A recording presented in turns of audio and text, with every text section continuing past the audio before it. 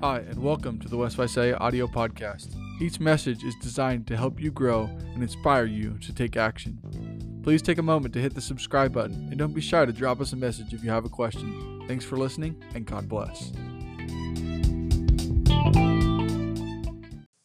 Kind of sub-mediocre landscape. So it's awesome being out here in California. My wife and I came out a little bit earlier, and we were able to head over to Monterey, go to the aquarium down there, and then go to Santa Cruz and walk the boardwalk, get a lot of good food, and then come out this way. And so it's been a great trip already, and I'm really excited for what we have in store for this weekend. When Cliff reached out to me a few weeks ago, we started discussing this idea of what do we want the youth rally to be centered around, and Cliff kind of threw out the idea, what about owning it? Owning your faith, owning your belief in God, and owning those different categories that all contribute to your faith. And so one of the places that I wanted to start is owning your belief in God and finding who God is. And I think that this is a pivotal part in who you are as a Christian, is understanding how and why you believe in God. So to illustrate finding God, this existential, theological, very profound truth, I figured there's no better way to illustrate it than the movie Cars. Some of you might have seen the movie Cars. Maybe it's been a while, but maybe you haven't even seen the movie. Lightning McQueen is the main character in the movie. He starts out in the movie with, you've got the crowd all there. It's kind of a NASCAR arena, and you've got all this excitement. Lightning McQueen starts this race for the Piston Cup, and he's racing, and everything's good, and then there's a tie, so they have to postpone the event. Lightning McQueen eventually gets lost in Radiator Springs, and he comes across this little tiny town, little hole-in-the-wall community, and he's thinking, what did I do stumbling upon this? It's junky here. I don't like the people here. Or the cars here, I guess. And he kind of finds himself in this uncomfortable spot, and then throughout the movie, he finds this ability to come to love and know everyone there. And then that carries with him to the Piston Cup finale, where they have the race, but Lightning McQueen is able to incorporate this new family that he's gained. And I think, in large part, that's kind of how our Christianity plays off, is we were brought to the church maybe at a younger age. Maybe we were just a generational Christian. Maybe you were brought to the church by friends or adopted family. And you kind of have this strange belief in God. And strange meaning that you haven't really made it your own yet. Maybe you have, and that's great. But there's always room for improvement on our ownership of our belief in God. And I think just like in the movie Cars with Lightning McQueen, as he finds this strange place and he starts to get a little bit more comfortable, he starts to believe in this place a little bit more as they start becoming more friendly to him and start incorporating him into all their events. And that's kind of how God treats us. As we stumble upon God and His existence, we start to find our place in God's kingdom. But then it doesn't just stop there. You see, Lightning McQueen didn't just go on to the next race and leave them in the dust. He brought them with him. And that's how our faith in God needs to be, is once we find God, once we discover Him and who He is, we take Him everywhere that we go. And so one of the best places in Scripture that I know of to discover and find God is in Psalm 136. So if you've got your Bibles, I'd encourage you, whether that's on your phone or you've got your physical Bibles, and we'll talk a little bit more about these in the future, go ahead and turn to Psalm 136. This is where we're going to primarily be this morning for the next couple of minutes. And I promise not to go too long, because I know that I am the one who is standing between you and lunch, and I know what that's like. So I will try not to be boring, and I'll try not to be long-winded. Psalm 136 is a really interesting psalm, because what we have here is a psalm that was often sung in Jerusalem at the temple. And typically what would happen is you'd have a choir master. So some of your psalms, as you read in the scriptures, you'll say the choir master, or led by the choir master, or to the choir master. And what you have is the choir master would sing the first part of the psalm, give thanks to Yahweh for He is good. And then the rest of the people, the assembly there, the congregation, they would shout back to the choir master, for His loving kindness endures forever. And so as you look at Psalm 136, I know that's really small font. Hopefully you can read a little bit of it. We're going to break this down a little bit more. I always hate using small font in PowerPoints because it kind of just gets lost. But you would see that throughout this psalm, you've got these different attributes of God being thrown out there, and then the church or the assembly, especially the Israelite assembly, would sing back, for His loving kindness endures forever. And so as you look at Psalm 136, you'll notice that I've highlighted in red that you've got this idea of His loving kindness endures forever. You've got that 26 times, all littered throughout. So if we take those, and we're not going to throw them away, we're just going to kind of hold on to them for later. So when we take those and we hold on to them for later, then we're presented with a much different looking psalm that we have here. And it's really broken down into 3 different sections with bookends on either side. So you've got the introduction to the psalm, praising God for He is good and for His loving kindness, and thanks to God of gods, and really showing the supremacy of who this God is. But then it's going to get into these 3 separate categories. So this morning, very briefly, what we're going to do is find God in each of these categories as they're illuminated within our life. And the first category that we find God is in creation. I know this is kind of a easy spot to start off, but when we look at God and when we try to find God, we can very easily find God in creation. If you're familiar with Christian apologetics or Christian ethics or Christian evidences, all 3 of those categories really promote the idea of God based on creation and based on what we can see and what we cannot see. And so when you look at Psalm 136, verses 4 through 9, you really get this idea of who God is. Notice in verse 4, he says, "To Him who alone does great wonders, to Him who made the heavens with skill or with wisdom, to Him who spread out the earth above the waters, to Him who made the great lights, the sun rule by day, the moon and stars to rule by night." What the psalmist is doing here is praising God and giving Him attribution for all the things that have been created in this world. There are a lot of great Christian evidences that we find within this world that really pay homage to how great of a God that we are. Right now I'm taking a class on Christian evidences in a master program, and there's just so much material to cover. But I wanted to give you kind of some quick facts about how great our God is. Did you know that there are over 85 billion neurons in your mind, in your brain? 85 billion. That's a very hard number to wrap your mind around, especially in such a limited space such as your brain. If you were to take the human eye and convert it to megapixels, right? We're very used to taking cameras and converting them over to megapixels. The new iPhone 14 just came out, and they boast of the new megapixel system in the iPhone 14 Pro. If you were to take the human eye and convert it to megapixels, which is a pretty rough transition and a pretty rough equation there, but it would convert over to approximately about 527 megapixels in your human eye. And it's processing images very rapidly. You think about a 527 megapixel shot that you were to take, and that takes up a lot of memory. So your human eye, what God has created in you, is far greater than any other camera that man has ever been able to produce.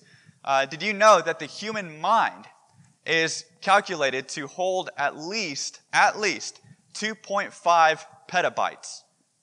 So you've got megabytes, which are kind of outdated now. You've got gigabytes, which is what your phone storage uses. So I've got like 128 megabytes gigabytes on my phone. You've got terabytes, which is like what you've got on your computer. 1 petabyte is 1 million gigabytes. And your human mind is estimated to hold 2.5 petabytes.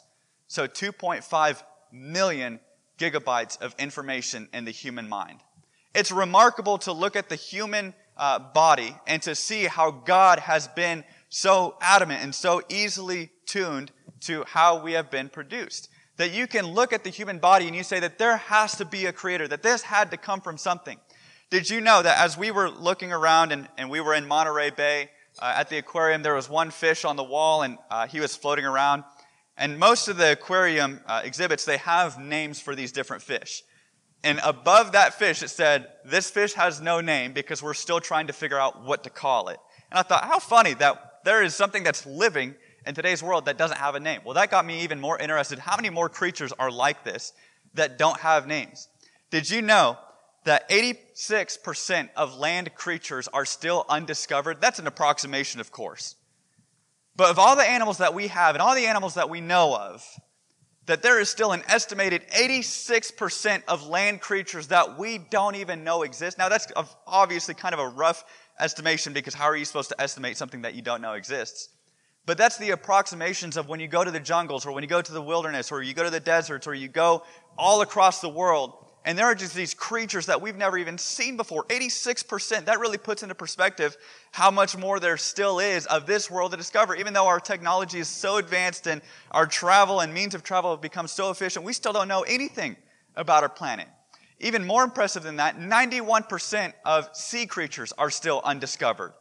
Because as we start diving deeper into the depths of the ocean, we realize that there are still creatures that we have no clue even existed.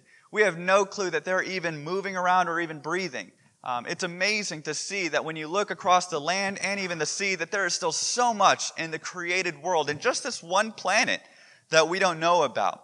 Marianas Trench, if you keep going, I guess that would be west in the Pacific, you would reach Marianas Trench. And Marianas Trench at its deepest point, estimated, is over 7 miles deep.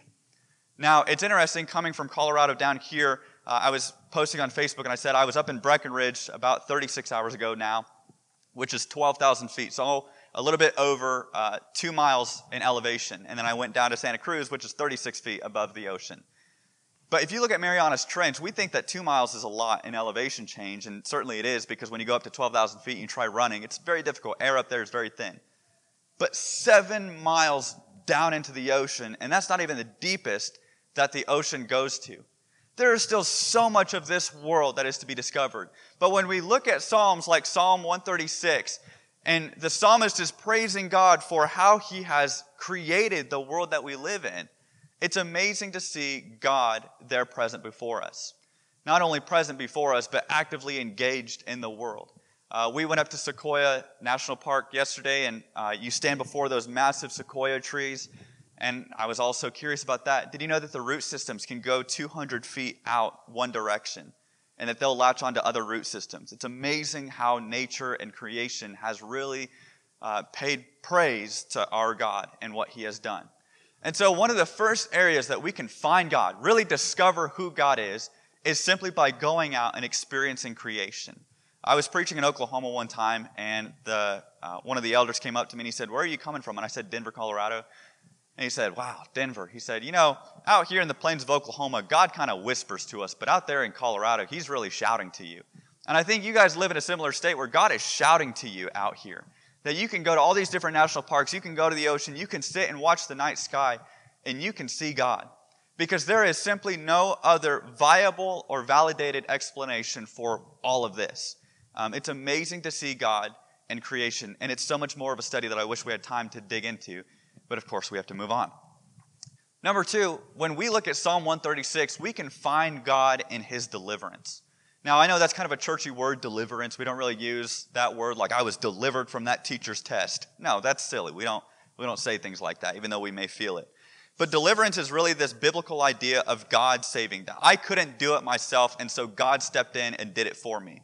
When you read Psalm 136, moving on, you'll see, "To him who struck down the firstborn of Egypt and brought Israel out from among them with a mighty hand and outstretched arm, to him who divided the Red Sea asunder and brought Israel through the midst of it, but swept Pharaoh and his army into the Red Sea." If you would remember Exodus, now it's kind of cool how this psalm also progresses through Old Testament history. Curtis, I appreciate your homage to Old Testament. I love Old Testament. That's what I'm getting my degree in. But you look at Genesis as the creation, and then you move into Exodus as far as God's deliverance and how that's being brought out in Psalm 136, just kind of a cool little attribution of this psalm. But if you remember Exodus, the people were burdened with slavery. It was a weight that was too heavy for them. And they cried out to God, "God, save us." And God said, "I will let you be free. I will make Pharaoh surrender you over." And then Pharaoh fought back in Exodus chapter 5 and verse 2, and he said, "Who is this God that I should let his people go?" Pharaoh didn't know who God was in Exodus 5. By the time you get to Exodus 15, Moses is singing praises to God because they've been delivered from Egypt. And at that point, Pharaoh discovered who God was. When we look at how God has delivered us, we find him. We see his presence in our very lives. Colossians chapter 1 and verse 13 would say that we were delivered from the kingdom or the domain of darkness or the authority of darkness into the kingdom of his beloved Son in the light. That God has taken us from darkness and he's brought us into light. So while we look at the Exodus and we say, well, yeah, God did those wonderful things through the 10 plagues and all of that good stuff, God isn't really delivering me. But if you're a Christian, if you're one who believes in God, then you'd recognize that God has delivered you into this new kingdom. That God would deliver you from all those different sins, all those different pains. There have been times in my life where I have felt pain that is too hard to sometimes go through. There have been times in this life where I felt like all hope was lost, where I didn't know what to do. And it was at that point where I just stopped. Everything that I was doing, I just stopped. And I prayed to God. And out of that situation, God brought an outcome. God provided a solution. God not only saves us spiritually, but God can deliver you emotionally, mentally, physically. God's deliverance is so far beyond our grasp. You know, sometimes providence, and we say that word as if it's a mystical attribution of God, God's providence. Cecil May Jr. once said that if you really just take the word providence and take off the NCE at the end, you really get what it is. It's God providing. That when God answers prayers, that's providence. And providence is always best seen in retrospect. Sometimes it's really hard when you're going through life to say, where is God? How is God fulfilling my life in all of this grand scheme of chaos and struggle and whatever else is going on? But when you look back on your life, you see God put me there at the right time, or God put my friend there at the right time, or God gave me a family at the right time. And so we find God through His deliverance.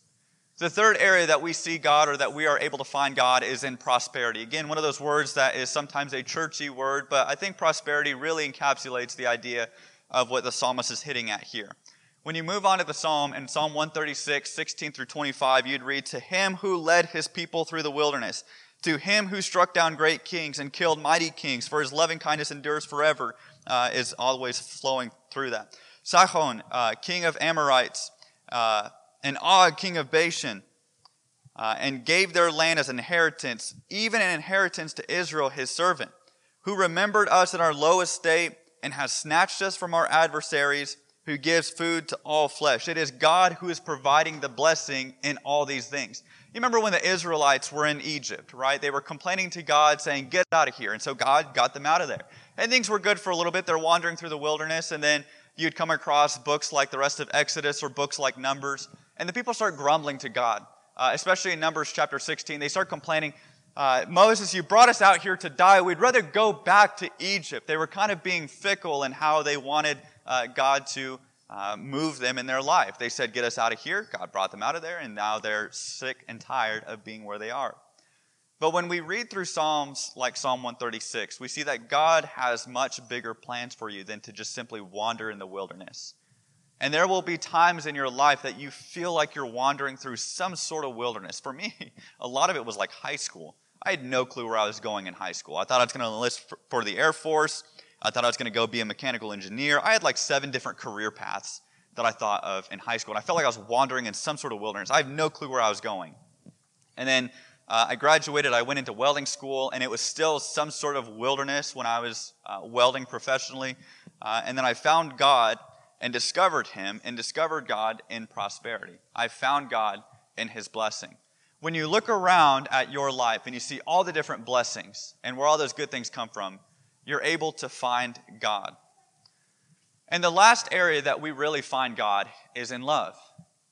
When you look at Psalm 136, and we've kind of just briefly gone through it real quickly, but what we did at the beginning is we looked at Psalm 136, and we took, "For his loving kindness endures forever." We took that and we held on to it. And now I want to present it back to you and fit it back into Psalm 136. 26 times, his loving kindness endures forever. That in creation, God loved us. In deliverance, God loves us. In prosperity, God loves us. And it's because of God's love that He's doing these things for you. It's because of God's love that we're able to find Him. There are very many militant atheists like Neil deGrasse Tyson who would claim that there is no such thing as an all-powerful or all-loving God, because look at all the pain in this world. How can there be a God when there is suffering and pain in this world? And I would counter that question with another question. How can there not be a God with all the love, all the blessing, all the goodness, all the joy? Why do we experience blessing in this life? If we were structured toward a natural order where there is no God, we're just here because that's naturally what happened, which doesn't even make sense anyways.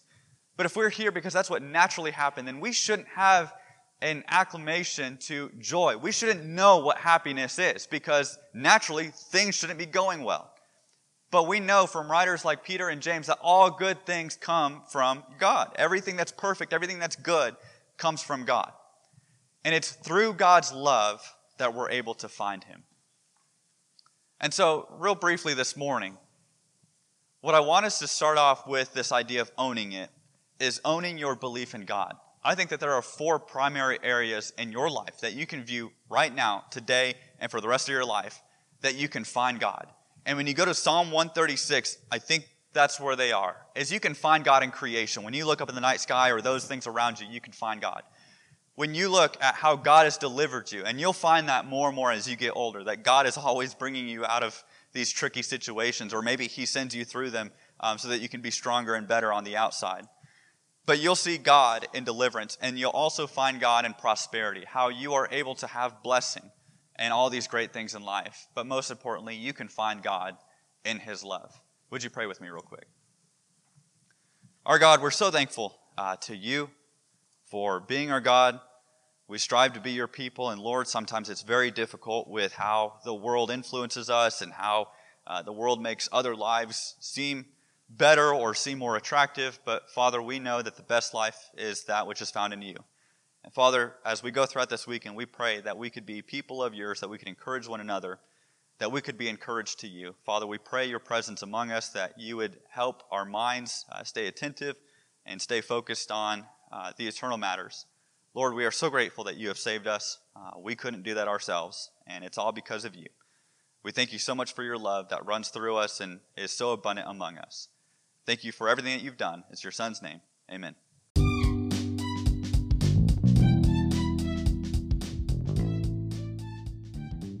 Thanks again for listening to West Visalia Audio. We hope these messages have helped you grow and inspired you to take action. Be sure to check in each week for more on-the-go content or visit our YouTube channel to watch the live video. Thanks for participating, and God bless.